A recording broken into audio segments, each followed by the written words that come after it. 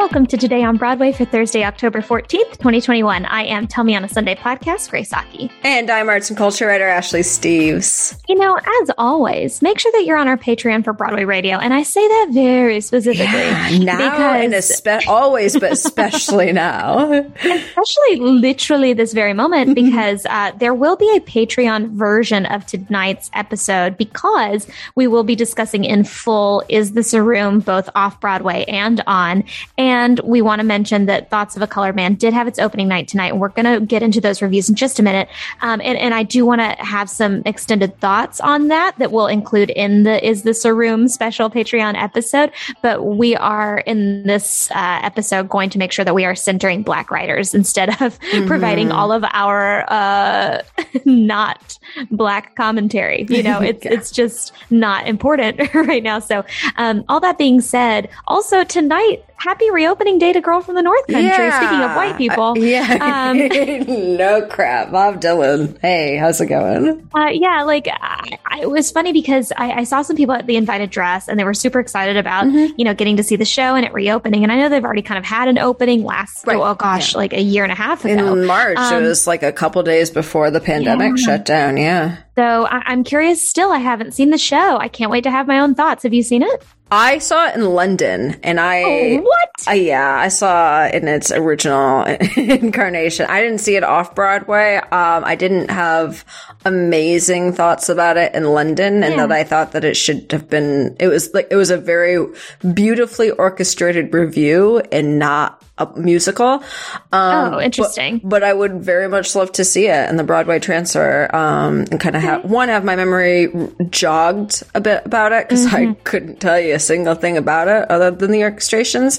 But also just to see how that transfer worked and see the new cast members, of course, because that's why we're there to support shows, is so people can work. Yeah.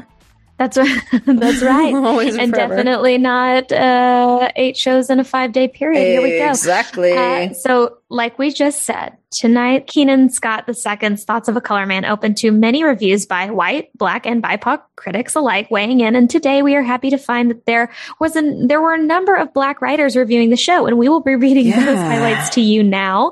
So last week I had the privilege of seeing the show, and I was really elated by finding some reviews that I felt reflected a lot of my thoughts I was nervous that we're going to be out into the world. But here we go. So starting with Maya Phillips for the New York Times, she wrote, there are barely any mentions of how whiteness shapes the Black experience in America, and Black women are mostly entirely forgotten, except as victims in one grossly sensationalized monologue by lust or objects of desire. The characters' poems, which are awkwardly incorporated into scenes of regular dialogue about how to pick up women, or which Jordans are the best, allow the men to describe and emote, but not to advance any message. It all remains at surface level. For Lovia Garkey for the Hollywood Reporter writes, bold in vision and written and directed by Black people, that I want to succeed in the glaringly white world of theater. And yet, days after seeing this entertaining but emotionally inert play, I am resistant to passing judgment, plagued by the ways it fell short for me. After the past several years, when public conversations about Blackness and masculinity have become more nuanced, Thoughts of a Colored Man can feel basic in its observations about both. And finally, from BIPOC writer Naveen Kumar for Variety magazine, but if the latest welcome influx of work by Black artists should prove anything, it's challenging the notion that Black voices and the experiences they express are a novelty. Thoughts of a Colored Man lays essential foundations for embracing the humanity of its subjects, while at the same time longing for a world that obviates its existence. So this is really interesting. Yes. Well, there's a huge dichotomy in what I did not read to you, by the way. Right. Because is exactly what I was going to mention, which, No, definitely. As I told Grace before we started recording, because I was predisposed, I didn't get a chance to read any of the reviews before the show of Thoughts of a Colored Man. But what I could tell from our grand group text that you can get into for approximately $10,000 a month,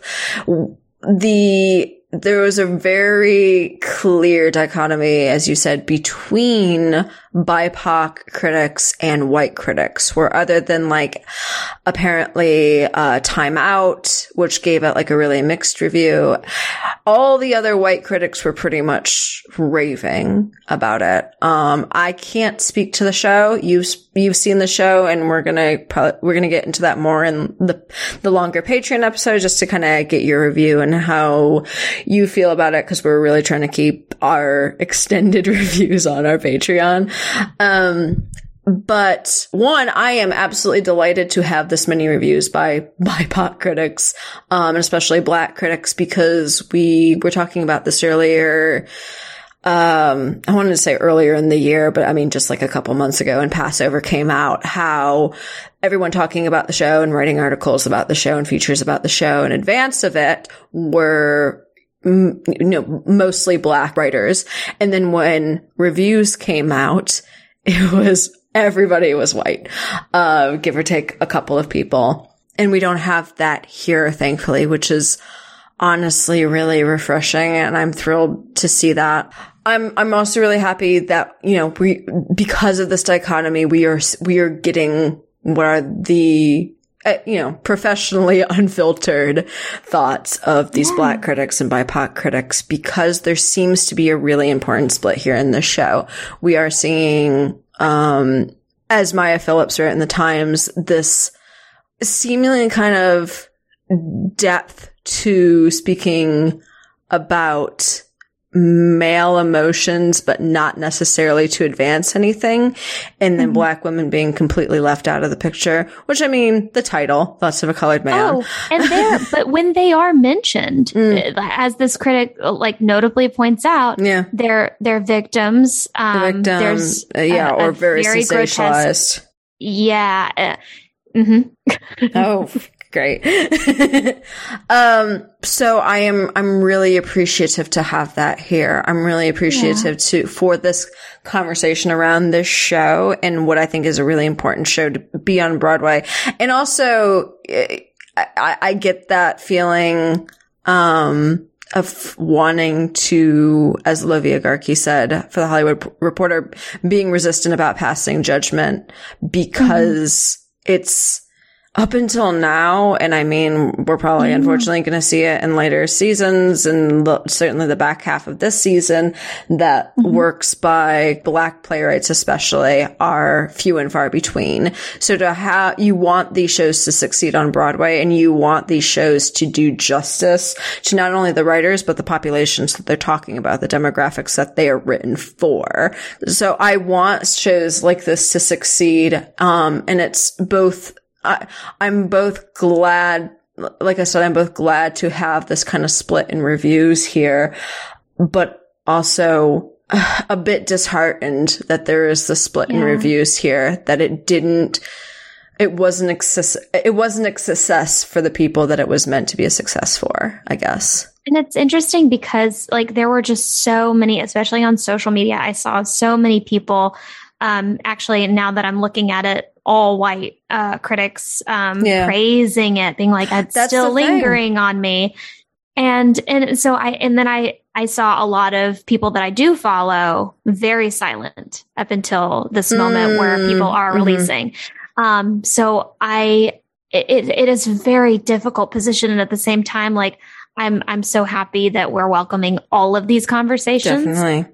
And, I really agree with you. And again, like, I really hope that everyone is able to go into our show notes and click on these articles and read the entire conversation review, because we're only able to give you a little splice of it. Exactly. But there are so many mentions of like, I want to say this, Delon Burnside's delivery and just his mere presence on stage is so electric and beautiful. And there are a lot of wins, and especially like the production value of the show. So I do want to say that like I welcome anyone's ability to go see it and how and whatever conversation you want to have after that. So yeah, that's kind of that.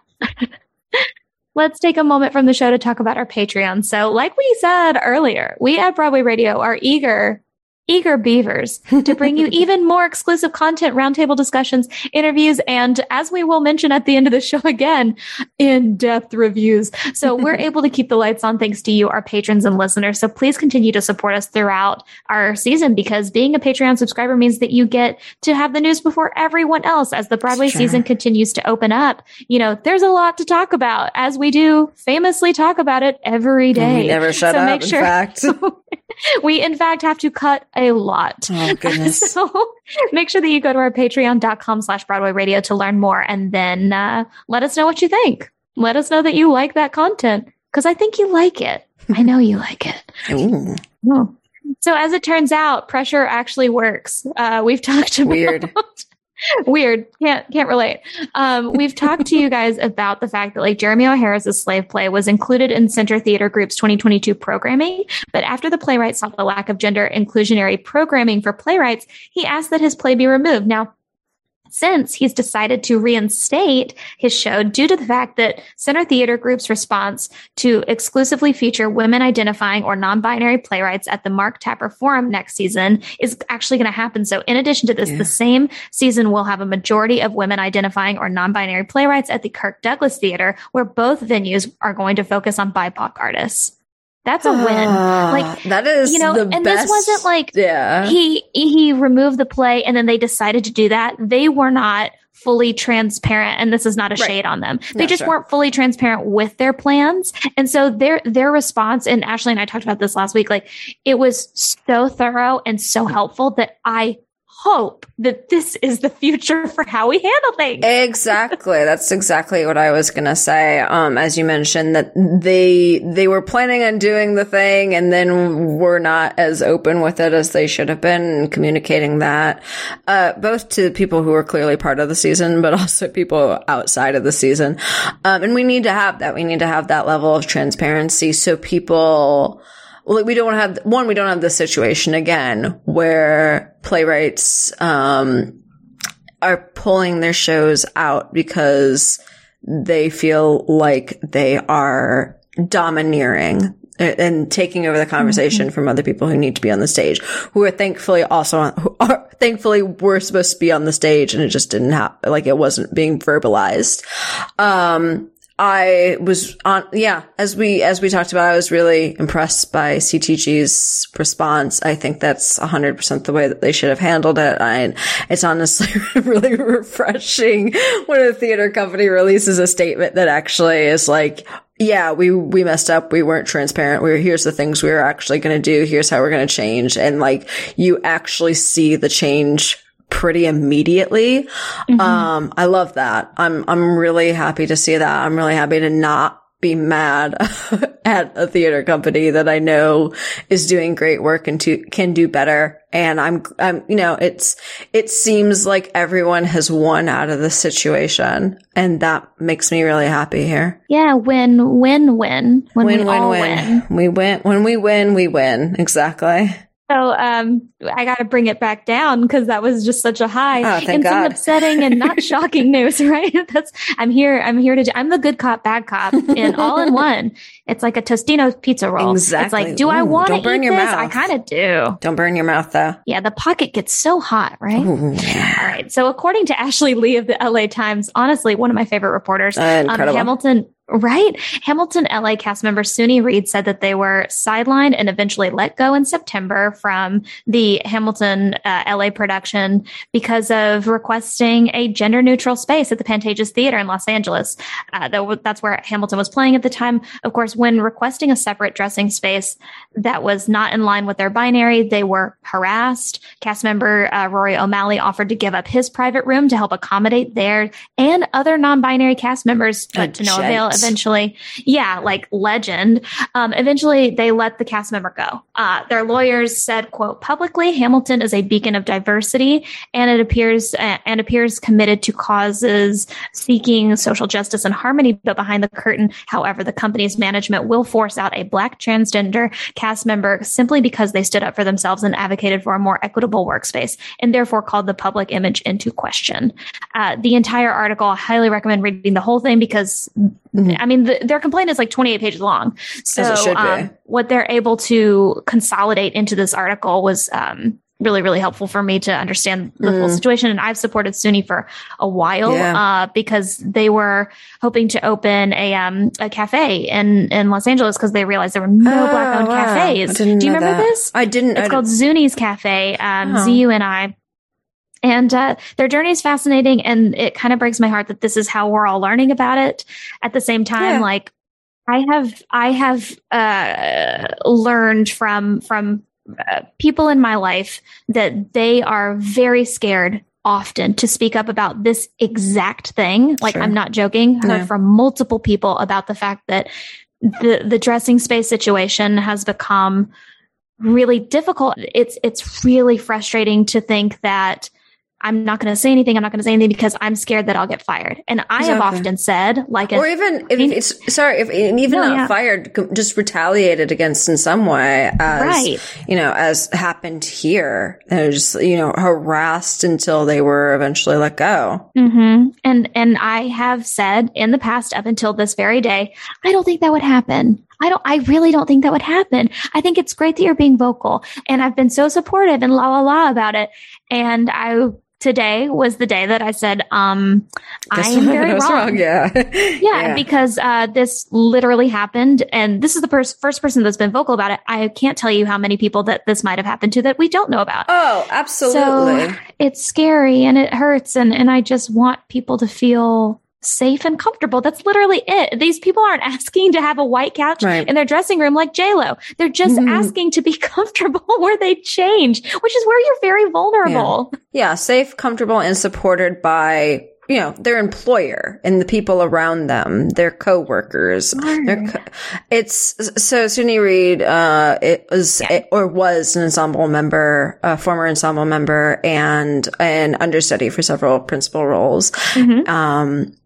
I think it's really important to mention, we've obviously mentioned it, but it's really important to mention that they were in Hamilton, what is considered at this point the biggest show in the world, I would say. And the most notably, touted for inclusivity. Exactly what I was just about to say. It has been such a major point, and rightfully so, promotion on colorblind or color inclusive casting, all of that. And just in general, a diverse cast. And to have something like this happen behind the scenes in such a prominent way against one of your cast members, against anybody who works on your production for that matter, and in any version of your production, whether it's Broadway, LA, a regional production at some point. If you are front facing to the public, touting your show as being this like haven for whomever, and then are not only allowing this to happen behind the scenes, but also actively, like you're the one actively doing it. And I know that company management is not the same as Lin-Manuel Miranda. Like, we know this, No, of course not. Of course not. But I think it's a really important thing that needs to be said. And it's an important thing for any show, but I think it's really important to, at least focus somewhat on the fact that this is Hamilton. This is not like some little unknown show. This is a major production of the biggest show in the world. And this is happening. So as you said, like, this is happening all the time. Non-binary and trans people are getting sidelined and harassed and let go and just not feeling safe or supported in their jobs, in the productions that they work in. And this isn't even like the biggest level of which we've seen it. And it's not even the only conversation we've had about trans people and their productions being harassed in some way this month. We talked about Jagged Little Pill. it's so disheartening to see in terms of the theater community, which, Hamilton touts itself as being diverse and inclusive. Broadway itself is like, we're the most inclusive medium that exists. And then we keep having conversations like this. We keep having conversations like Tony's so white. And it's a never ending thing. And I wish I simultaneously wish I was surprised and am disappointed by the fact that I'm surprised still. So I hope, because even they said in the article, like, they still hope to be in Hamilton. They love the show. They love performing. Yeah. They fell in love with it years ago when they got to see it on Broadway when they won a $10 front row ticket. Cute. But so it's not punishment. It's accountability. Exactly. Yeah. Ugh. Guys, we are going to have to get into Is This a Room conversations with Ashley, because I know that she saw it at the Vineyard. I got to see it last week on Broadway. We're going to talk about Is This a Room. If you're already here listening on Patreon, thank you. If you want to hear that and you're listening to the regular Today on Broadway show, what do you do? Yeah, come on. What are you doing? Come on. It's time to listen. Thanks for listening to Today on Broadway. Follow us on Facebook, Twitter, and Instagram at Broadway Radio. Don't forget about our Patreon. That's patreon.com/Broadway Radio for more conversations. You can find me on Twitter, Instagram, TikTok, wherever at It's Grace Aki. Ashley, where can people find you? You can find me on Twitter and Instagram at No, This Is Ashley. Thank you guys so much. We will see you tomorrow.